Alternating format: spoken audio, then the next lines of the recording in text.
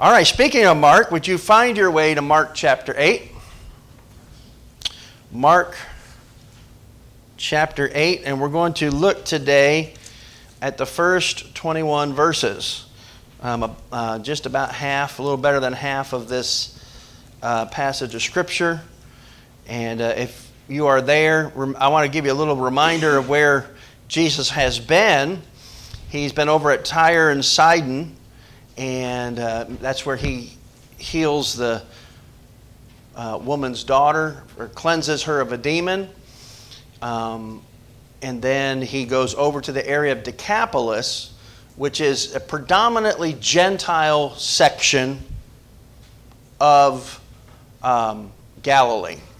It's on the eastern shore, predominantly an area where the Gentiles live. That's going to be significant here in just a minute. So he goes over to that area, and the first thing that happens is he meets a man who is deaf and cannot speak. It's called a deaf mute, and we talked about that last week. And he heals this man in a very interesting way. Well, he says, just don't tell anybody. Well, what do? They tell everybody. And guess who shows up? Even though they're in a kind of a desolate area, guess who shows up to have more people healed? Everybody. Everybody they told in this Gentile era, they all come out, and we've got a crowd in the thousands again that has gathered.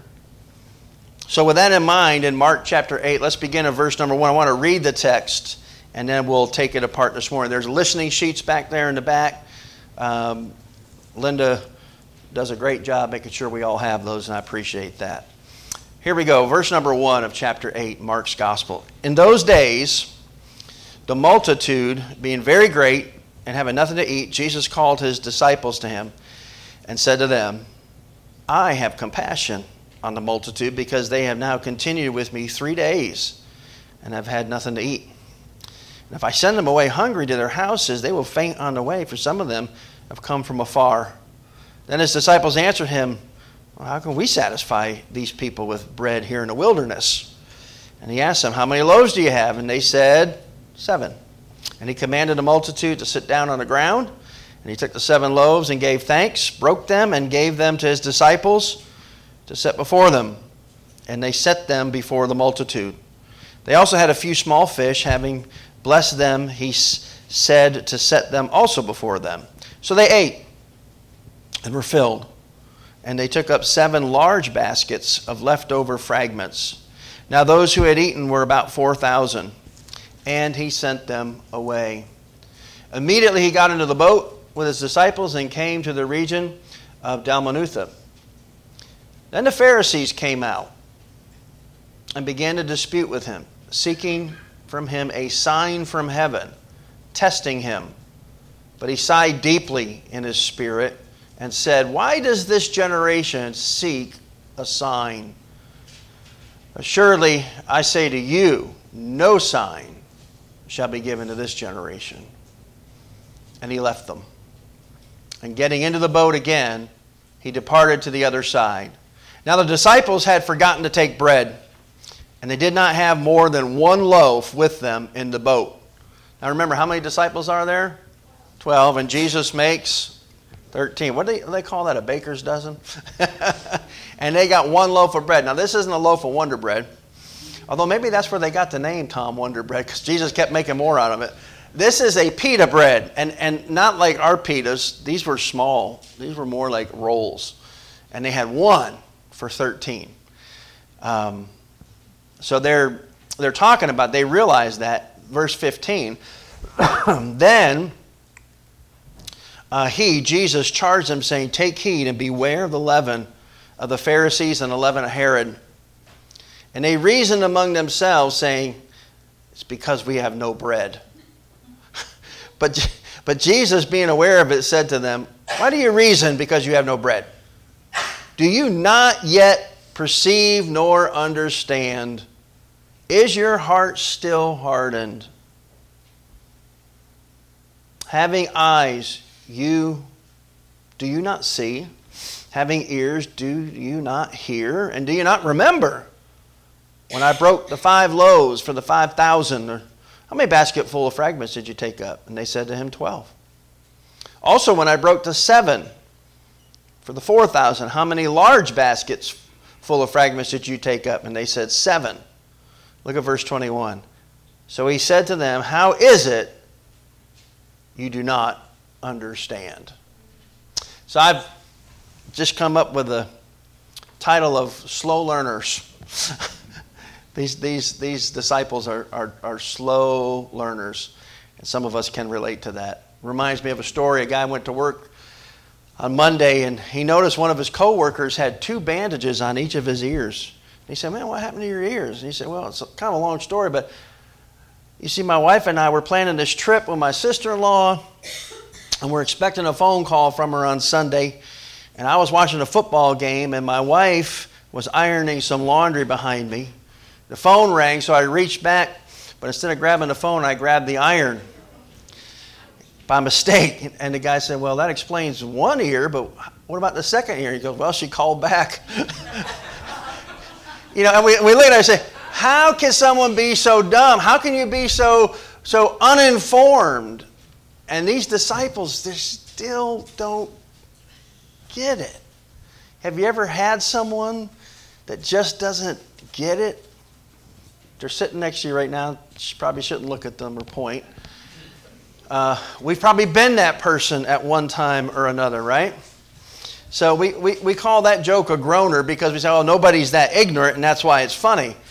But I say, well, let's wait a minute now. I think Jesus here is feeling that same thing as he finds himself in this Gentile region of Galilee known as Decapolis with his disciples. They're super slow learners. And today we're going to see just how slow. I don't know. I think when it comes to this content, we tend to have these Bible glasses that we wear. Because here's the thing that trips me up a little bit. You'll recall, Jesus had already sent these guys out, remember? 2 by 2.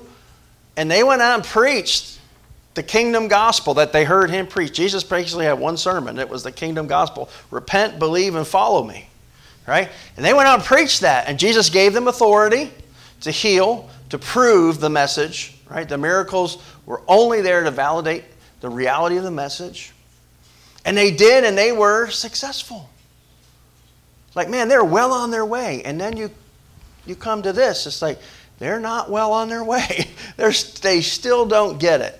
So I want to look at this together with you today and just kind of unpack it and see what we can learn from this section of Scriptures. The first thing I want to point out here, letter number 1 in your outline, is that Jesus has a plan where we can only see a problem. How many of you are glad that's true?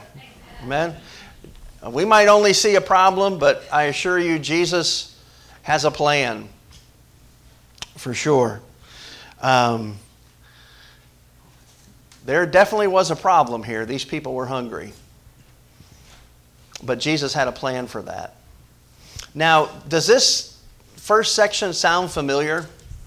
Because it wasn't but a few months ago, the same type of thing happened in a different area, and there were 5,000 men. Now, Mark's gospel records this 4,000, so does Matthew. Matthew gives a little bit more information. Kind of like the 5,000, Matthew tells us that this 4,000 were actually 4,000 men. So there were probably what? Women and children. So in the first one, some estimates are up to 20,000 people were on that hillside the first time. And they said there were probably 8,000 to 10,000 people here at this feeding. But it was 4,000 of them were men here. So it's a lot. What are some of the differences here? One of the differences we see right away is how long had these people been there with Jesus in this kind of this wilderness, desolate place?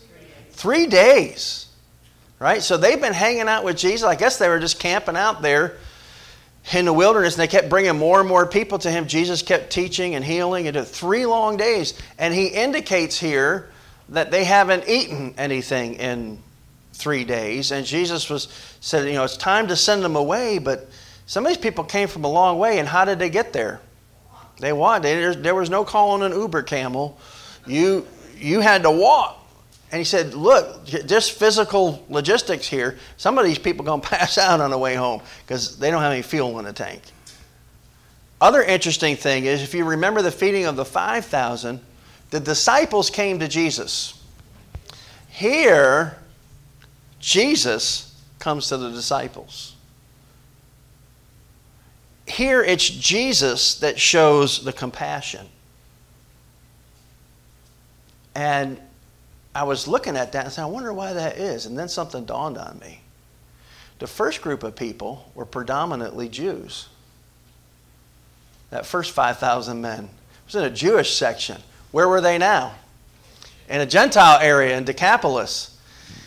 And all of Jesus' disciples are good Jews who think what about the Gentiles? Not much, right? They weren't concerned about those Gentiles being hungry, but they were concerned about their own people being hungry. Isn't that interesting? Maybe that's why. I don't know. But Jesus has compassion. That's the first point underneath this one, letter A, is that Jesus cares. How many of you are glad Jesus cares this morning? Amen. He does care. We used to sing a song, Elizabeth, you might remember this. I think it was in Pioneer Spirit in our singing group in college, called It Matters to Him About You. Do you remember that song? It matters. Aren't you glad that it matters to Christ about us? Amen. It really does. He cares. Jesus had compassion on these people, where the disciples not so much. 1 Peter 5:7, jot that down. It says, casting all your care upon Him because He what? He cares for you. You can take, and that word means literally to hurl. Throw all your cares on Jesus. Why? Because He cares for you. Take all of your worry, all your anxiety, all of your fear, and give it over to Jesus this morning because He cares. He has compassion on this Gentile multitude who have basically been fasting for 3 days. I'm so glad that He cares. Here's the second thought under there. Not only does Jesus care, Jesus provides. How many of you know you can care, but you might not always be able to do something about it, right? Here's the thing. Jesus doesn't just care. He shares. Amen? He's got the ability to provide. And He does it here. Now again, can we take the Bible glasses off? He comes to His guy and says, hey, we got to feed these people. They hadn't eaten for 3 days, and I got to send them home, and half of them ain't going to make it. And what is the disciples? They just see the problem, right? They don't have any compassion. They just have consternation for Jesus. His disciples answer in verse 4, how do we satisfy these people with bread here in the wilderness? So they're in a desolate area. They're not close to any town. Again, a long walk to get somewhere where you could get bread. How are we supposed to do that? And Jesus says to them, what? How many loaves you got? Okay, hit the pause button right there. It was like a couple months ago, they just had this happen. Do you not think at least one of them would say, hey, this conversation sounds really familiar? Didn't we have something like this happen just a few weeks ago? None of them. Nobody. It's just crickets. It's like like the 5,000 feeding never happened. How many loaves you got? 7. Well, tell the people to sit down in groups. What happened to the feeding of the 5,000? Tell the people to sit down in a group. What in the, how do you miss this? They are slow learners. They don't get it. It's like answering the iron the second time. I mean, it's just crazy. And before we point a finger at them, remember when you point the finger at somebody, you got 3 fingers pointing back at you. We're the same way. We are so slow to believe and understand this morning. Crazy. He provides. So He sits them all down. The Bible says, and He took the 7 loaves and He gave thanks. He broke them and gave them to His disciples to set before them. And they set them before the multitude. They also had a few small fish. And having blessed them, now He prays a second time, He said to set them also before them. So I got these 7 loaves, and again, a loaf is a pita bread. We're not talking, who cares? Who cares if it was 7 Italian bread loaves, right? You still got 4,000 men, probably 8 to 10,000 people. I don't care if you got 7 or 70. None of that's enough, right? What are you supposed to do? You obey. You know what? We tend to focus, listen to this, we tend to focus on what we don't have instead of what we do. It's the second time Jesus is going to try to get this message through to those disciples. You see a problem, but I got a plan. You see scarcity and what we don't have. All I want to know is, what do you have? Don't tell me what you don't have. Tell me what you got.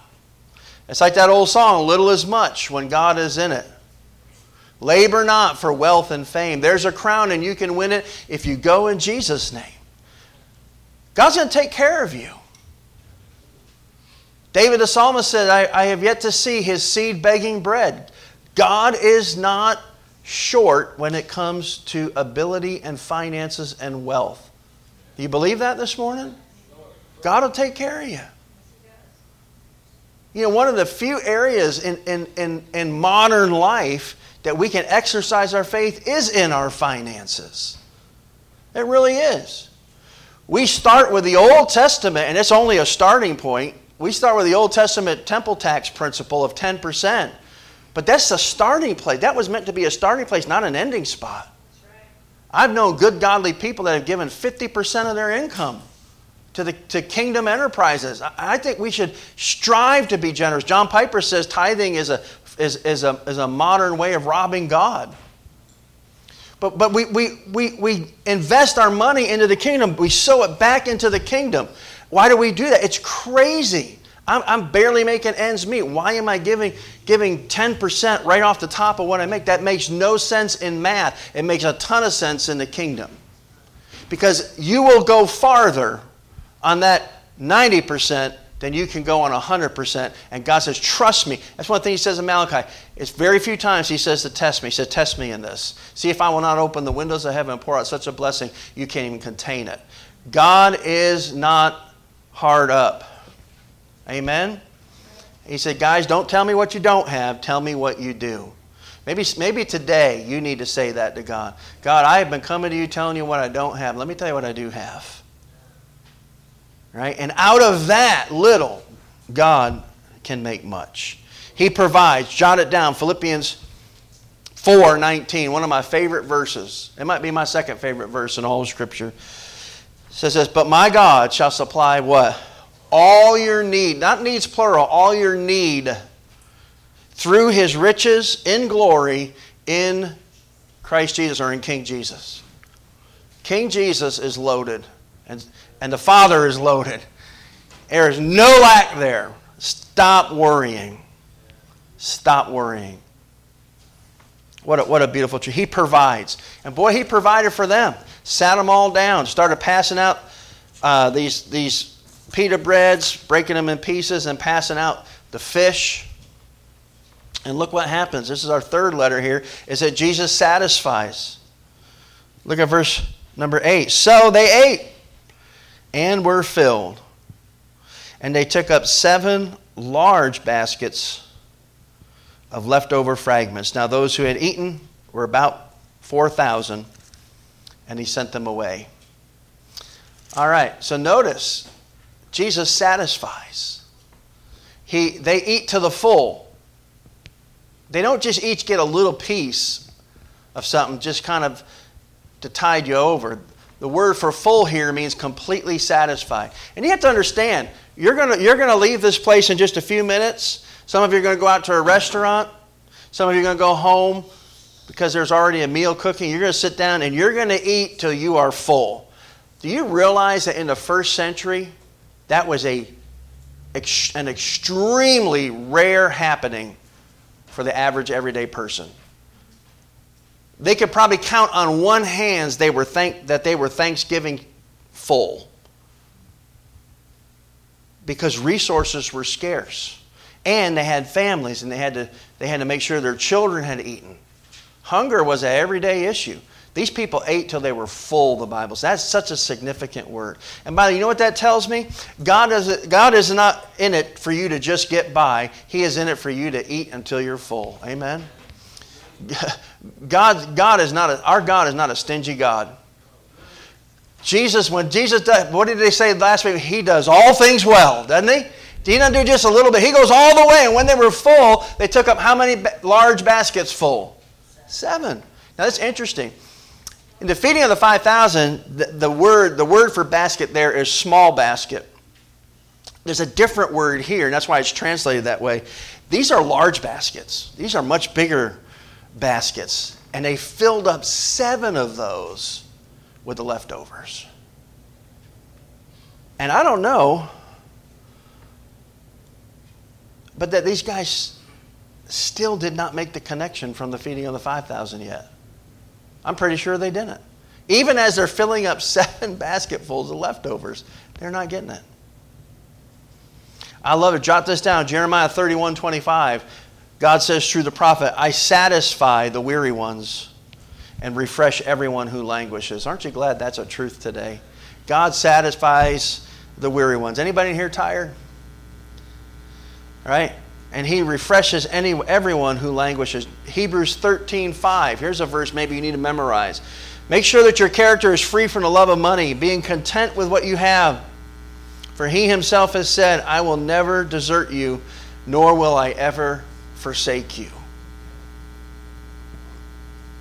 That's why the Apostle Paul says to young Timothy, godliness with contentment is great gain. Being content with what you have. Why is it important to be content with what you have? Because what you have is what God has provided. And if you don't have it, it means God has not provided it and you don't need it yet. Even though you think you really, really do. You don't. You have what you need. God provides our needs, not our greeds. And we got a lot of greeds. And the problem with us today is we confuse our greed with our need. Your greed is not your need. Your need is your need, and God knows. Amen? Trust Him. He will satisfy you. Be satisfied with what God has given you today. Point number 2. Unbelievers will demand a sign, but reject one when they see it. Isn't that the truth? So Jesus dismisses the crowds. Can we just take one more look at this before we move to this next section? They're walking away with full bellies. More importantly, with full hearts. They're sick, have been healed. They've heard, Gentiles have heard the kingdom gospel preached to them by the Jewish Messiah. They walked away full in every way. And then, as we see often in Mark, they get in a boat. Verse 45, immediately, there's Mark's favorite word. Immediately, he made his disciples get into the boat and go before him to the other. I'm sorry, I'm reading the wrong section. That's chapter 6 where the other one happened. Let me go back to here. Verse 10. Here's another immediately. Immediately got into the boat with his disciples and came to the region of Dalmanutha. Now, Dalmanutha is probably, you've heard of Mary Magdalene. This is probably Magdala, this area, this city on the northwestern shore of the Sea of Galilee. And as soon as he gets off the boat, guess who's waiting there to meet him? The Pharisees. Yep, the Pharisees from Jerusalem. You know, they're all out and they're after him. And you got to understand, this is part of why Jesus is trying to keep the word down about him. He's getting more and more popular, threatening them more and more. And there's a timeline here, right? The opposition is increasing to Jesus. And now the Pharisees are seeking him out to try to trip him up. Verse 11, then the Pharisees came out and began to dispute with him, seeking from him a sign from heaven, and notice this, testing him. So he doesn't even get to get off the boat, and the Pharisees are his welcoming committee. And boy, isn't that the truth? Those Pharisees in your life, they're waiting for you. They're waiting for you. And they're not there to encourage you. They want a sign from... It's kind of funny in one sense. Give us a sign. And the Bible says they're testing. Give us a sign. How many signs has Jesus performed in their presence? I mean, he just fed 4,000 Gentile men. Did that go off, Jay? I feel like this microphone just quit. Is it still working? Is it jumping? He had just finished feeding probably about 8,000 people. These same Pharisees had been there when he had caused blind eyes to see, ears to hear, cleansed leprosy, cleansed demoniacs, freed them from demon oppression. They had seen sign after sign after sign. They weren't really there to see a sign. They were there to trip Jesus up. And that's the first thing, is that the first thing they do is they test the Lord in verse 11. They were disputing, they were arguing with him and say, you know what? Okay, so you think you're the Messiah, give us a sign and we'll believe. Reminds me of this story. An atheist professor was teaching in a college class, and he told the class that he was going to prove that there's no God. And he said to the class, God, if you're real, I want you to knock me off this platform, and I'll even give you 15 minutes.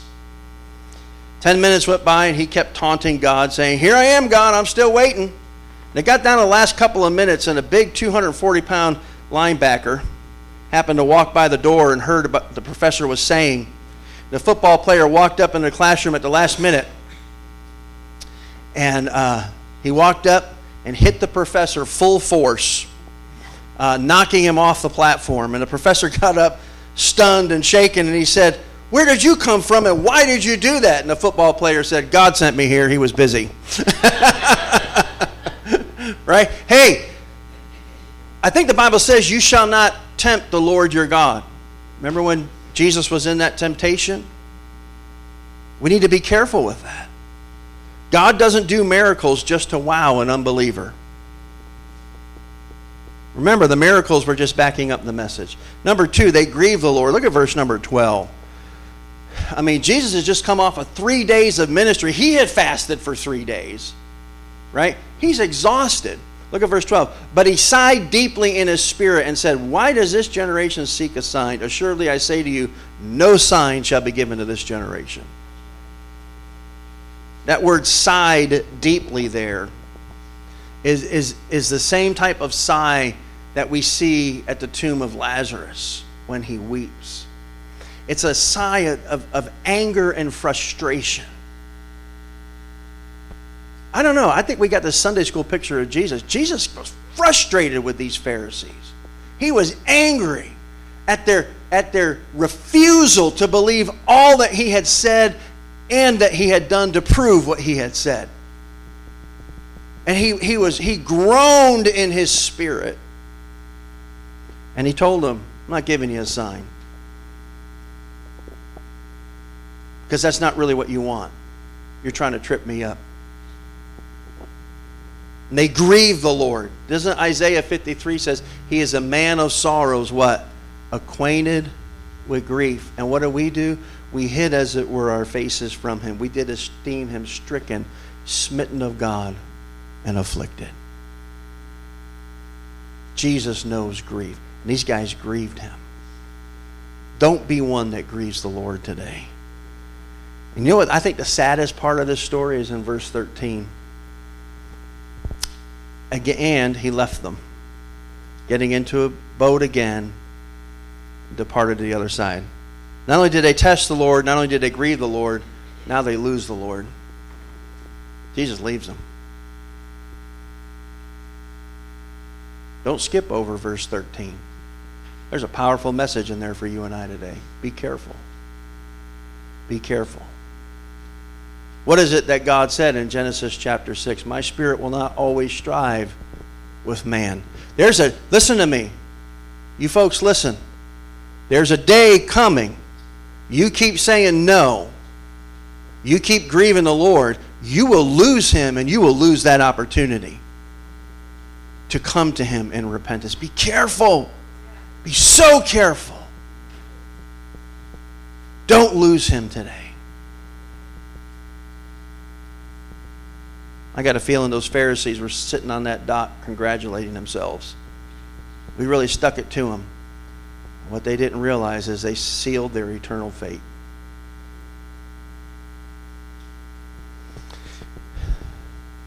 Then this last section, point number 3 in this ongoing story here, this narrative account. The disciples will see great works but still be slow learners. I don't know how, but they are. They see great works, but they still don't get it. So as imagine it, they loose the moors, they set the sail, they're starting to head out, and I can see it now. Judas says to John, "Hey, did you get the bread?" And he's like, "I got one pita." I got one. And like, "Oh man, there's 13 of us in here." And then Jesus breaks in, and he's still frustrated with who, folks? He's still frustrated with those Pharisees. And he breaks into their little argument there. And he says this, 15, and he charged them saying, "Take heed, beware of the leaven of the Pharisees and the leaven of Herod." Now the Pharisees, of course, were the religious rulers. The Herodians, talking about Herod and those people that followed him, they were not religious, and they were very, very, very wicked in their lifestyle. And oddly enough, we see earlier in Mark that the Herodians and the Pharisees that normally they hated each other, but they became partners in the endeavor of getting rid of Jesus. Jesus was, listen to this, isn't this interesting? Jesus was a problem to the wicked, immoral political party in power, and he was also a problem to the righteous, self-righteous religious party in power. And both of those groups, which normally would have nothing to do with each other, came together for the express purpose to get rid of Jesus. And that is still going on today. Amen? Be careful. Be careful. So here they are, these disciples. He said, "Guys, be careful of the leaven of the Pharisees and the leaven of the Herodians." What is leaven? It's yeast. We don't hardly bake bread anymore, do we? I remember when Mom used to bake bread when I was a kid. I don't know why. I always remember it more in the fall. But we would come in from the barn, and there were mud rooms up north where we lived on all the farms, and that's where you take your muddy boots off before you go into the kitchen. And we'd get in that mud room, taking our boots off, and you could smell that. Oh my goodness, you could smell that bread. We go in. Mom, I have this picture of you with these loaves of brown bread in those bread pans, and you would have a stick of butter, and she would be melting this butter on the top, the crust of this. Man, I want to close and go home and eat right now. On the top of this bread, and it was glorious, right? But how much yeast do you use for a loaf of bread? Very, very what? Little.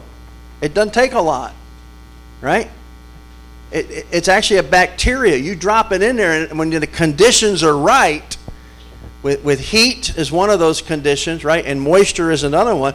Those things begin to infiltrate the whole lump. You got this big lump of dough and 2 or 3 tiny grains of yeast. That's all you need, right? Because what does the yeast do? It infiltrates every part of the organism that it's in. What is he saying? Be careful about false teaching. Be careful about wicked living, because just a little bit of it will get in there and it will infect and infest every part of your being. Be careful. And this great, important warning and truth, the disciples interpret it as, he's just mad at us because we only have one loaf of bread. Are you serious? And we still do the same thing. That's the first point underneath here, is that we still misunderstand the Lord's words, don't we? They did not get it. Verse 16, and they reasoned among themselves, saying, it's because we have no bread. He's telling the whole leaven thing because he knows we forgot the bread. But Jesus, being aware of it, said to them, why do you reason because you have no bread? Do you still not perceive or understand? It's not about the bread, guys. I'm talking literally about these two groups of people that are affecting the way you're thinking and living. And I'm telling you, be careful. And by the way, speaking of bread, how many large basketfuls did they take up? And they could only manage one pita. These guys are not efficient. They are not wise. I don't know who's in charge of that gang, but they need some lessons. Amen? we still misunderstand the Lord's words. We still take Scripture and twist it. I have heard people come up with some insane interpretations in order to use the Bible to condone their sin. You say, oh, that's horrible. Yeah, but be careful. I do the same thing, and so do you. Let's let Scripture speak and let it be honest. Amen? And if it cuts, it cuts. If it cuts and we bleed, that means we're still alive. Don't be offended. Be thankful. The Word of God convicts you. And then this last part here is that we still misunderstand the Lord's work. They didn't get it. They didn't get it. Verses 17 through 21. Jesus says, is your heart still hard? You don't understand? Having eyes, do you not see?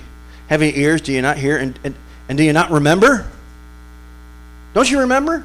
And now he's going to give a little history, a very recent history lesson for them. When I broke the 5 loaves for the 5,000, how many baskets full of fragments did you take up? And they answered what? 12. Also, when I broke the 7 loaves for the 4,000, how many large baskets of fragments did you take up? By the way, that was just the day before. And they said, 7. And then he said to them, how is it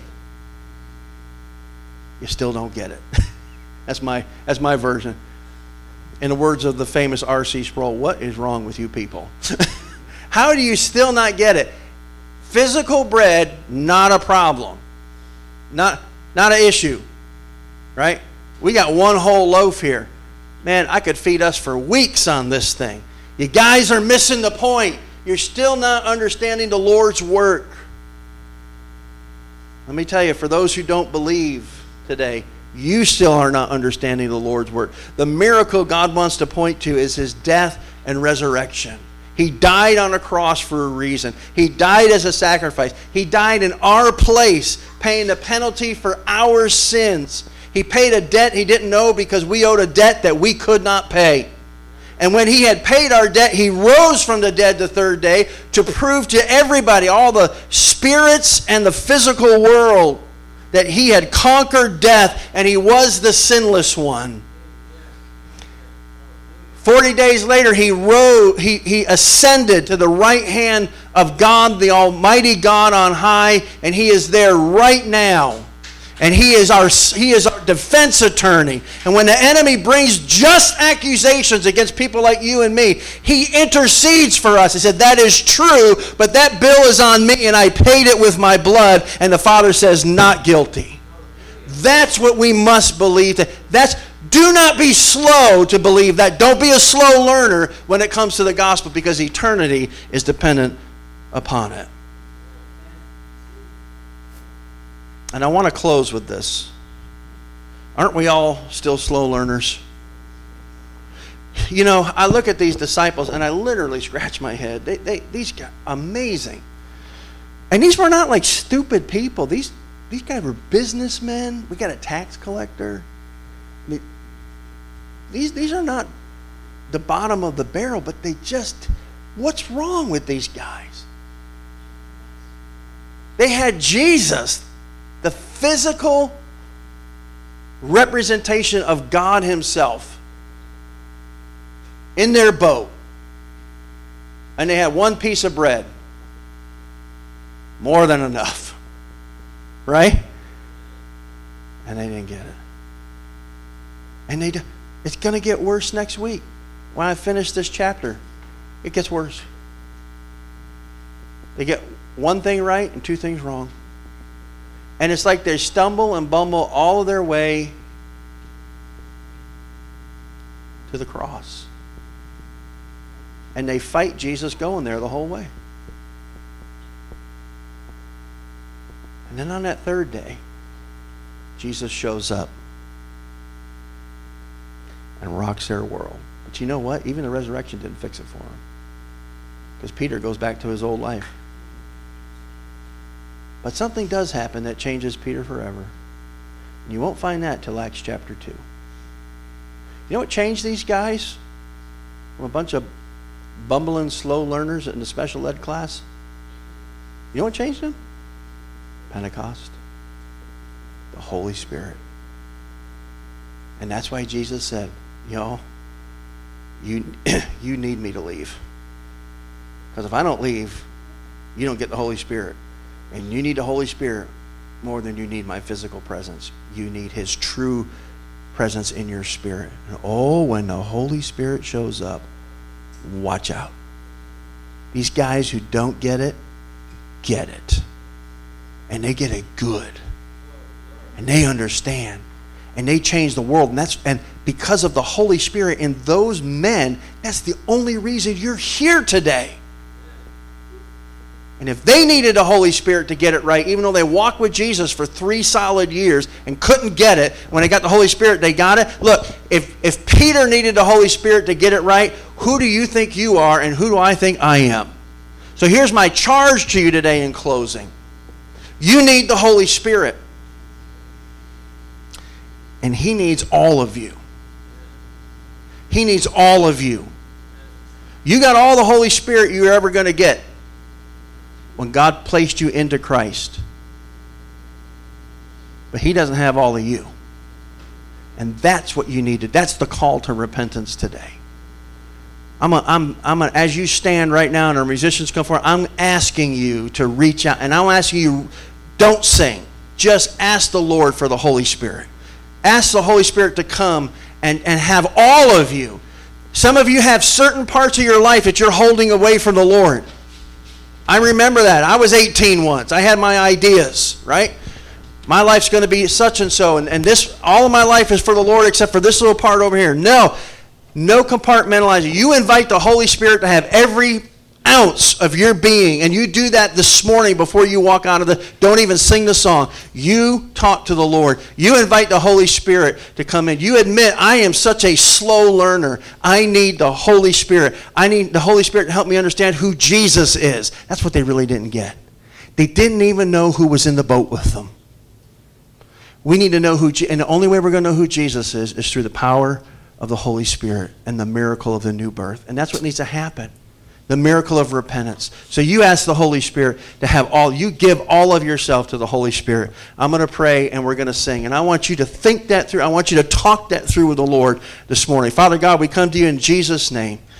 And we're asking you to open blinded, crusty eyes. And they're in this room right now. Our hearts are breaking over those folks right now. Lord, we ask you to give us your Holy Spirit in full measure and give us the wisdom to surrender every ounce of our being to you, Lord. That we become an instrument of your peace. Holy Spirit, you would have all of us. That we would repent of anything that you show us that is offensive to you. And that we would live a virtuous, righteous, Spirit-inspired, empowered life. And we would cease to be slow to learn and understand. Help us. Help us, Lord. Please just bring us to you and fill us with your power. That we might live a life that's pleasing to you in Jesus' name.